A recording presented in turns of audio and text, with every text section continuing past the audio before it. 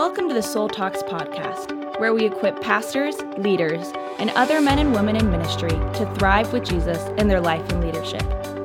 Now let's join Bill and Christy Gaultier, doctors in psychology, spiritual directors, and founders of Soul Shepherding. Hi, friends. This is Valentine's Day week. Happy to have a soul talk with you. We talked with you last week about the assessments we have in our Soul Shepherding network. And these are really a treasure store, things that we've developed that have been so helpful to us, Bill. All these assessments we've taken, and then we've had a soul talk about them. We said that a problem well-defined is half solved. And that's what assessments and self-tests do for us, is they give us language to something that we're struggling with, an area that we need help, which we can then pray through. We can talk with our spiritual director about, or with a soul friend. And it's really an indispensable tool for our growth. Yeah, but organically, you and I developed these out of our own relationship. Before we were recording our soul talks, we were doing this because we wanted to grow. It was a part of our own growth and the ones we're going to talk about today, it was about our own growth in our intimacy and in our marriage. And these were things that were helping us and we were working on together, and we wanted to share them with other people because of that. So specifically, we've got lots of assessments that were helpful, ones that helped us with our family of origin issues, ones that helped us with personal issues. But some of the ones we're going to be highlighting today, because it's Valentine's, is the marriage ones. And which can be for any relationship, especially a romantic relationship, but they're really around intimacy and communication and understanding. Yeah. And if you're not married, we don't want you to feel like, oh, this podcast isn't for me, I shouldn't listen to it, because you are in relationships, and Valentine's Day isn't just for married couples. Valentine's Day is really, at the heart of it, it's about love, and God is love, and God's love for you is so rich, so strong, and his desire for you to be healthy and to have relationships where you can give and receive his love. And that's been so important, because we can't really fully understand and grow in and receive God's love alone.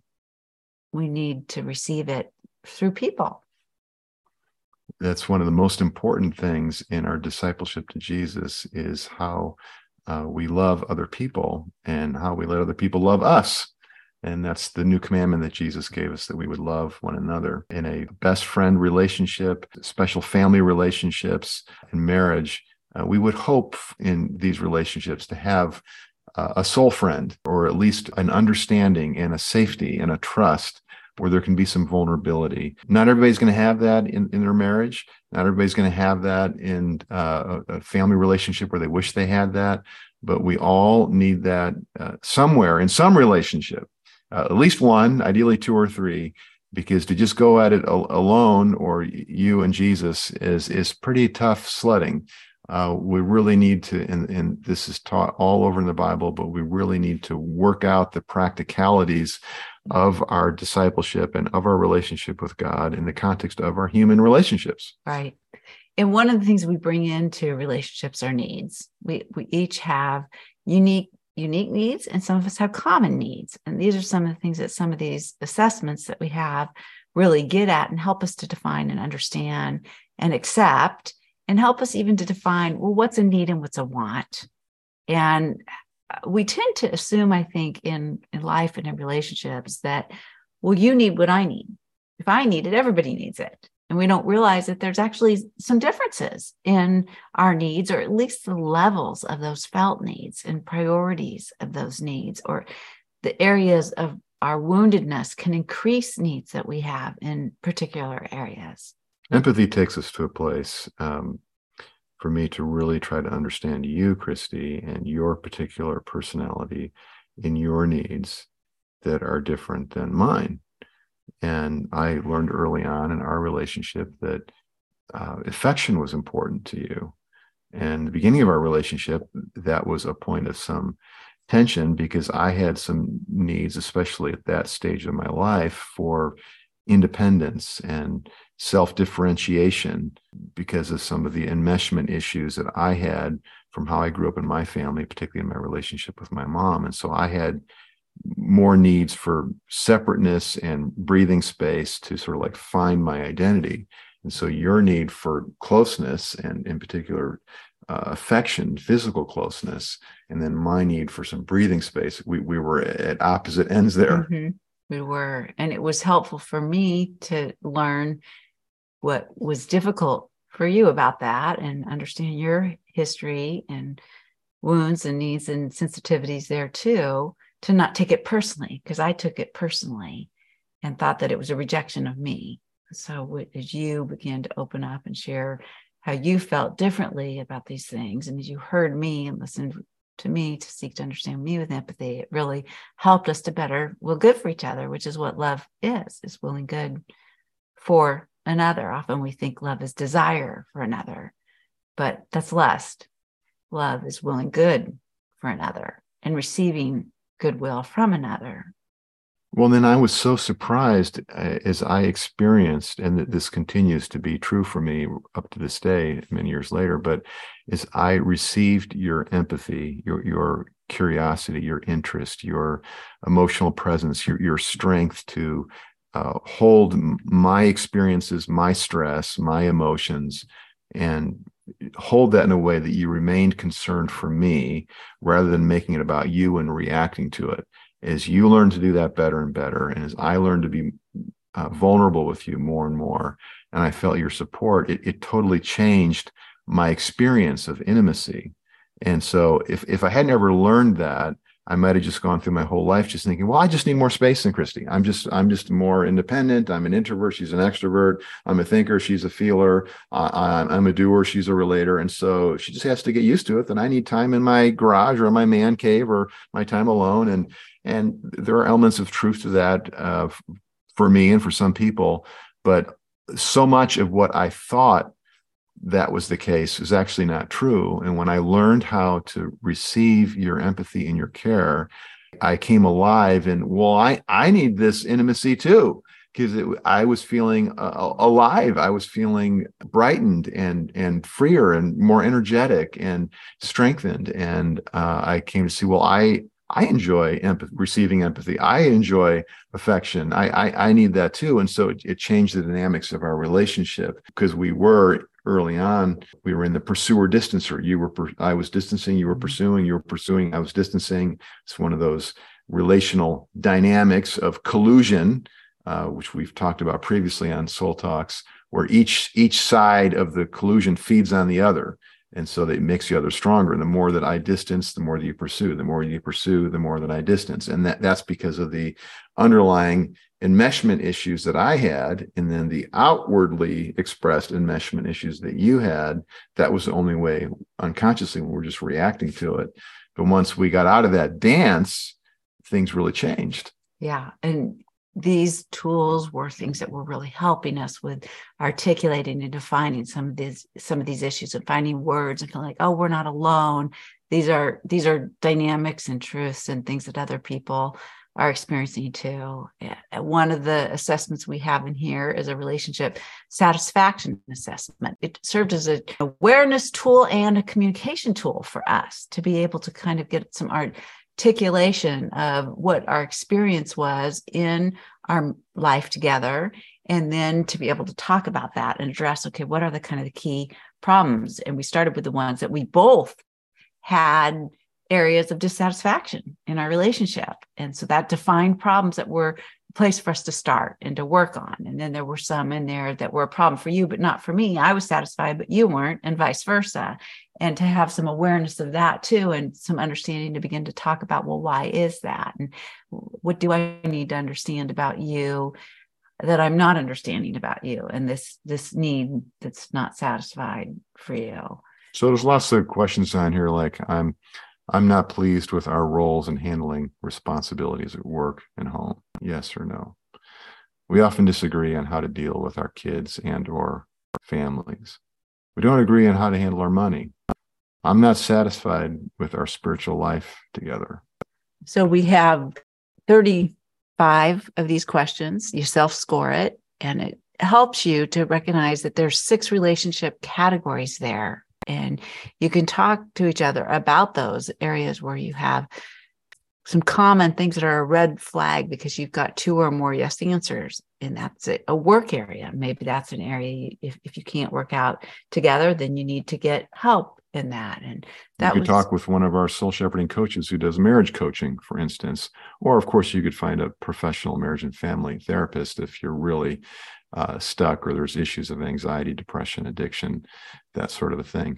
But yeah, identifying those categories of stress and communication, and then the particular areas where there is some dissatisfaction, some hurt, some unresolved conflict and stress, to be able to talk about that with each other. And another test that we found really helpful was the marriage needs test. And this is something that, again, this is a self-assessment, very easy to go through and respond to the questions, but it's helping you to rank each question is fitting into some different priorities. What desires are most important in your marriage? And so there's sex and recreational companionship and having my spouse look attractive and domestic support, verbal affirmation, romance, financial security, receiving gifts, listening, affection, help with kids, confidentiality. So this test was inspired because I was in MOPS at the time. We had MOPS is Mothers of Preschoolers. Yes. Mm-hmm. We had 3 little kids. Where you say MOPS and we think you're carrying mops around. Yeah. And everybody's helping each other in their kitchen. Thank you with their mops. for clarifying that. That's important. Yeah, we had 3 preschoolers. And every week at MOPS, we would have a speaker come and speak on a topic. And one week, someone spoke on the book, His Needs, Her Needs. And they were talking about how men and women have these different needs. And they separated out some of these needs we put together in this marriage needs test. We've put together 12 needs. I think there were 10 in the book. And they were, the men have these needs and the women have these needs. And I was disagreeing with that. And I said, I don't think so. I think I have some of those men needs. And I think you have some of these women needs. Yeah. And so we got into a soul talk about it that night after we put the kids to bed, and we're talking about it. And we began to talk about our needs and to what were our top needs. So that was the first thing is I said, well, these are the needs that they identified today. And you write your top 3 and I'll write my top 3 and let's talk about it. So we started there, just you and I creatively doing that to help us in our communication, a soul talk that we had after we put the kids to bed. And we came back and I was really surprised because your top 3 needs were, I think only like one of them was on the male needs list. And my top 3 needs, I think, were on the women's list. But it was really curious to me that they weren't what most women's top ones were. And it was also surprising to me, the vulnerability with which I felt to even tell you these. And I think the other thing I realized is, well, I put these as my top 3. I don't think they are my top 3. I think they're just my top 3 unmet right now. And so then we got to talking about that and about, well, they change over time based on what's being met, what you're going to put as your top 3. So you're the test maker, you're the assessor. So you came up with, well, I'm going to help us go deeper in our soul talk and get more help for our marriage and learn more empathy for each other. And so that's where you created this marriage needs test. And it was so helpful. So you print it out as a place for each one of you to rank these needs in order of what your top need is. And we encourage you to do it with your top 6 out of the 12, because we don't want it can be too overwhelming to do them all, but to have the 12 to be able to recognize, because our needs do differ. And I remember this would be such a light bulb experience for me and so helpful, because I expected that and I was trying to meet your needs, assuming your top needs were like for domestic support and for, having financial security. So that for me, that was supporting you in your work. Mm-hmm. And that your other top need was to have like help with the kids. It's like, that's what I thought your top needs are. So I was working really hard to try to give you domestic support and trying to help with the kids and trying to support you in your work, because I thought those were your top needs and what you wanted from me. And I was shocked when you came back and it was like, number 1 was listening, and number 2 was recreational companionship, and number 3, I think, was maybe appreciation or something like that. I was shocked. I was like, I had no idea here I was putting all my energy into all these things I'm weak at, that I hated to do, that were draining for me, that I didn't want, that I thought was so important to you. And you would rather I schedule and get a babysitter and schedule a date. It was like, oh, wow, I was way off in the things I was working on to try to love you well. Yeah, it's so helpful to just have something that gets us to have the conversation and to share vulnerably with each other and to learn about each other.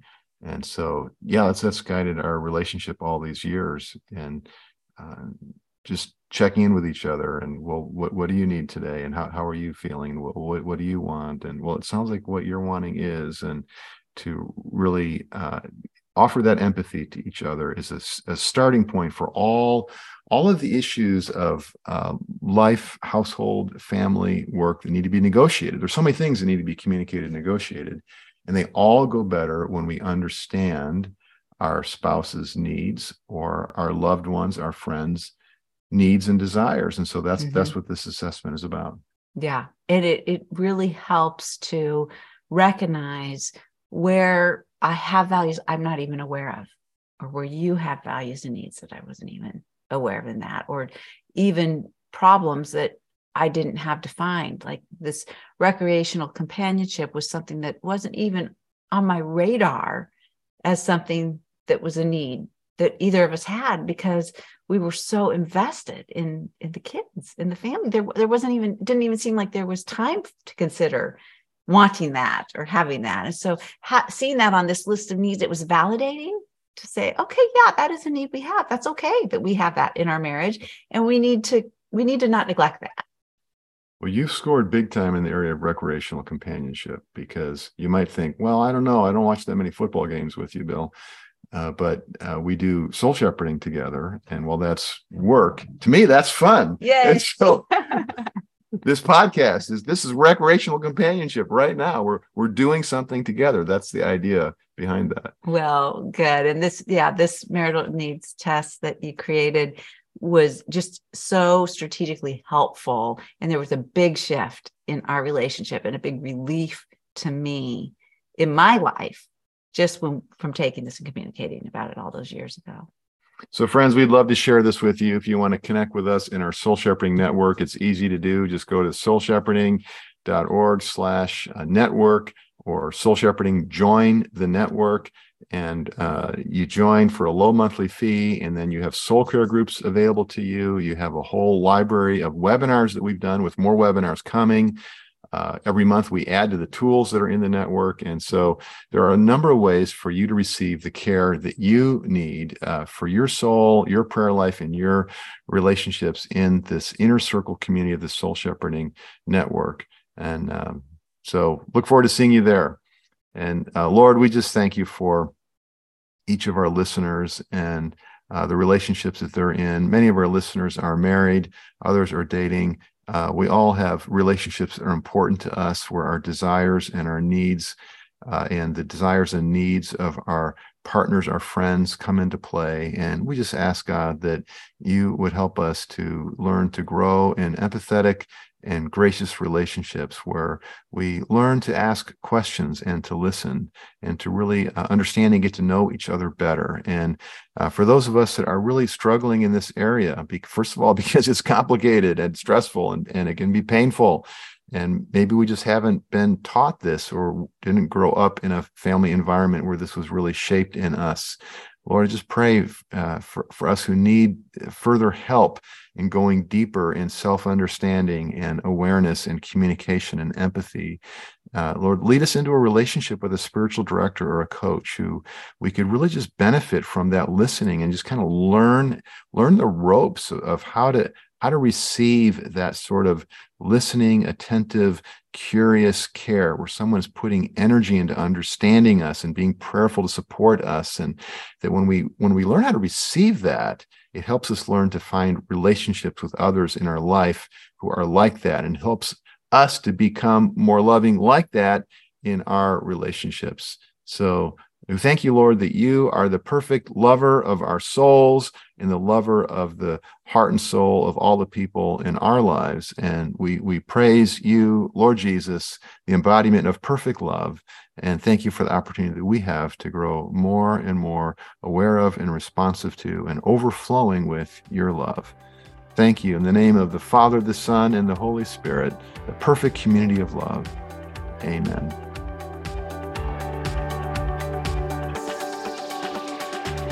Thank you for joining us on the Soul Talks podcast. To find out more about growing in your life and leadership, subscribe to the podcast and visit us at soulshepherding.org. You can also find us on Facebook, Twitter, or Instagram.